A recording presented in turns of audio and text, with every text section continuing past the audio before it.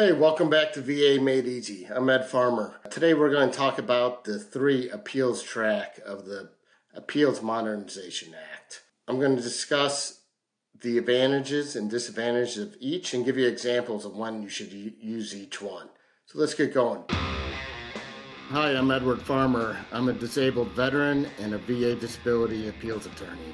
I'm creating this podcast, VA Claims Made Easy, to help veterans navigate their own way through the VA disability system. The first one is called the Supplemental Claims Track. To initiate this claim, you're going to use VA Form 20-0995.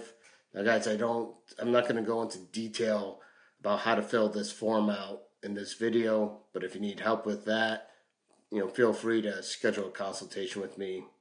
So the Supplemental Claims Track requires you to submit new and relevant evidence. New meaning it hasn't been considered before. Relevant meaning it goes to prove or disprove your claim. Now, I've been seeing the VA reject supplemental claims recently, stating that the evidence submitted is not new and material. Now, new and material is a higher standard than new and relevant. So if you see that, please call the VA out on that. Submit another supplemental appeal informing them that the correct standard is new and relevant and not new and material. All right, so what are some advantages and disadvantages of the Supplemental Claims Track? One, it's much quicker than filing an appeal with the Board of Veterans Appeals. The VA has a 125-day goal to respond to the supplemental claims. In my practice, that's more or less right. They're right about around 125 days. Next, they allow you to submit new evidence as well as new theories of entitlement, and you could use the Supplemental Claim Track if there's a change in the law. Disadvantages, it's decided by less experienced VA employees, some of which may be the same people who denied you in the first place. So let's go over some examples of when the best time to use a supplemental claim is. So a supplemental claim allows you to reopen claims over a year. So let's say over a year ago, you were denied PTSD for lack of proof of the in-service stressor. You have since gained new and relevant evidence helping prove that in-service stressor. That's a good time to file a supplemental claim. In fact, this would be your only option is to file a supplemental claim for a disability you filed more than a year ago. You're denied service connection for sinusitis related to burn pits 3 years ago, and since then the PACT Act has been filed. This is another good use to reopen your claim using the Supplemental Claim Track. It allows you to reopen based on a change in the law. You filed more than 1 year ago, but now you have a new theory of entitlement to service connection. So let's say you filed for sleep apnea 3 years ago and you claimed it related to your PTSD, but now you've gained some buddy statements who said you have sleep apnea symptoms in service and you want the VA to consider that sleep apnea directly to service. That's a good use of the Supplemental Claim Track. Within the last year, you're denied PTSD due to a lack of diagnosis, but now you've acquired a diagnosis. Use Supplemental Claim Track to submit that new diagnosis. Note, guys, if you file a supplemental claim within 1 year of being denied, your effective date should go all the way back to whenever you opened or reopened that claim. So back to your intent to file or back to your 21-526EZ. Within the last year, you received a decision where you disagree with the PTSD rating. You've acquired some statements indicating that your rating should be 50% and not 10%. That's a good time to use a Supplemental Claim Track. Now, guys, note, if you received a rating that you disagree with more than 1 year ago, do not use the Supplemental Claim Track. The proper procedure then is to use VA Form 21-526EZ. You could only use Supplemental Claim Track for a rating if you received that rating within the last 1 year. All right, that's the Supplemental Claim Track. The second option, your second appeals track, is a higher level review. Now, the higher level review is a closed record. That means that you cannot submit any more evidence. The higher level reviewer, who tends to be a more experienced VA employee, has to decide the case based on the evidence already in the record. Now, you could submit argument as to why you think the decision was wrong, but you cannot submit new evidence. The higher level reviewer is supposed to take a fresh look at the record. This is called a de novo review. He's not supposed to give any deference to the last adjudicator. In reality, this almost never happens. In fact, many times they use the last adjudicator's decision to issue their higher level review decision. If you want to initiate this process, you use VA Form 20-0996.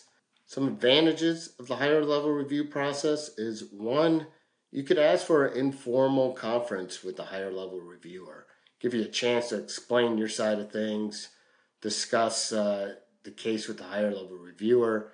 However, you're not able to give testimony at that time because, once again, it's not meant for new evidence, and that would be considered new evidence. Another advantage is it's still quicker than the board. Again, you're looking at roughly 125 days to receive a decision, although I have some cases at the higher level review that have been pending more than 125 days. But as I'll explain in a minute, that's still much quicker than you could get at the board. A disadvantage, as we discussed, you can't submit new evidence. And another disadvantage is you cannot submit a higher level review on a higher level review decision. So if you already asked for a higher level review, you can't ask for another higher level review. You would have to ask for a supplemental or go to the board at that time. What kind of cases are best for the higher level review track? These are cases where there's an obvious error in fact or an obvious error in law. So for example, say you apply for service connection for a knee, and the VA said, well, there's no evidence that you had a knee injury in service. And you say, yes, there is, dummies. It's in my service treatment records. And you point that out to the higher level reviewer. That's a good option to use higher level review. Another option is if they make a mistake in law. So you apply for sinusitis related to burn pits, and the decision says there's no link between your sinusitis and burn pits, and you say, hey, guys at the regional office, there's this thing called the PACT Act, and sinusitis is a presumptive condition. That's a good use of the higher level review option. Lastly, what I use higher level review for are effective date issues. Guys, check your effective dates every decision you get. The VA, in 90% of my decisions, messes up the effective date. They set it from the date of the exam, or they set it from the day you filed the appeal. They don't set it from the day you first opened or your intent to file. So that's a higher level review, guys. Great for obvious errors in fact or law. The third option is to appeal to the Board of Veterans Appeals. This is a group of judges who sit in Washington, D.C. They call themselves veteran law judges. They're not truly judges. They're just lawyers like I am, but they do have a lot more experience with VA law. And I'll explain what the advantages and disadvantages of going to the board are in just a minute. But let's first discuss the three sub-options under a board appeal. So if you want to initiate a board appeal, you're going to use VA Form 10182. That form gives you three sub-options. One, you could do what's called the direct review. And this is very similar to a higher level review in that the record is closed. You cannot submit new evidence at that time. The judge reviews the record and he bases his decision based on that.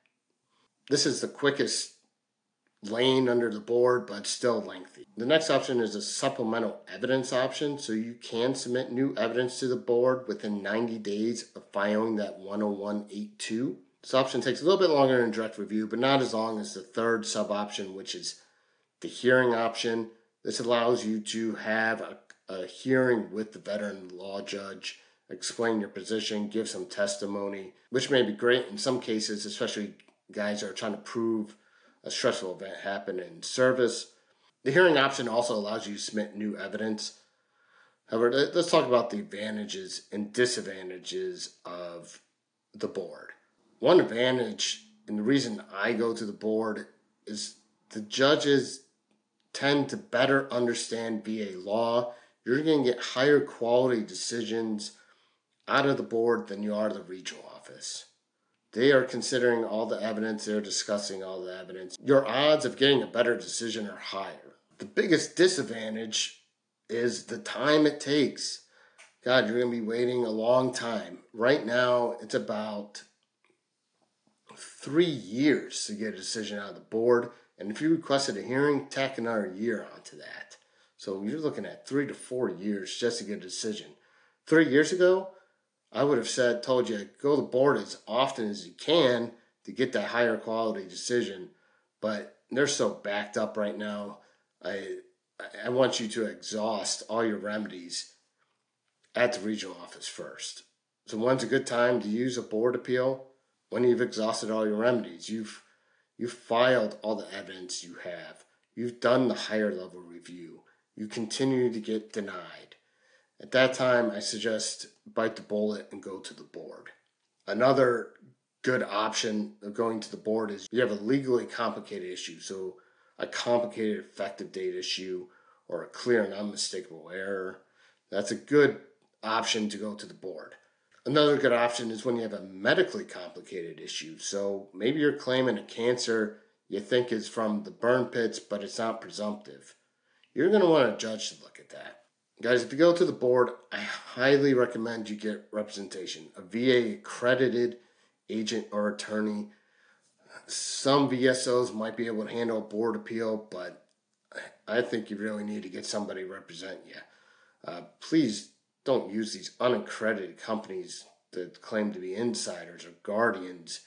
They're just going to take your money and they're illegally charging you. Now, I mentioned at the beginning of the video, there is a fourth option. And that fourth option is not a track in itself, but it's called a split appeal. So you don't necessarily have to pick supplemental, higher level review, or board. You could do a combination of them. So say you get granted PTSD at 10% and they only paid you back to the date of the exam. I would do a supplemental appeal for the rating, include some buddy statements showing your symptoms. I would do a higher level review on the effective date issue.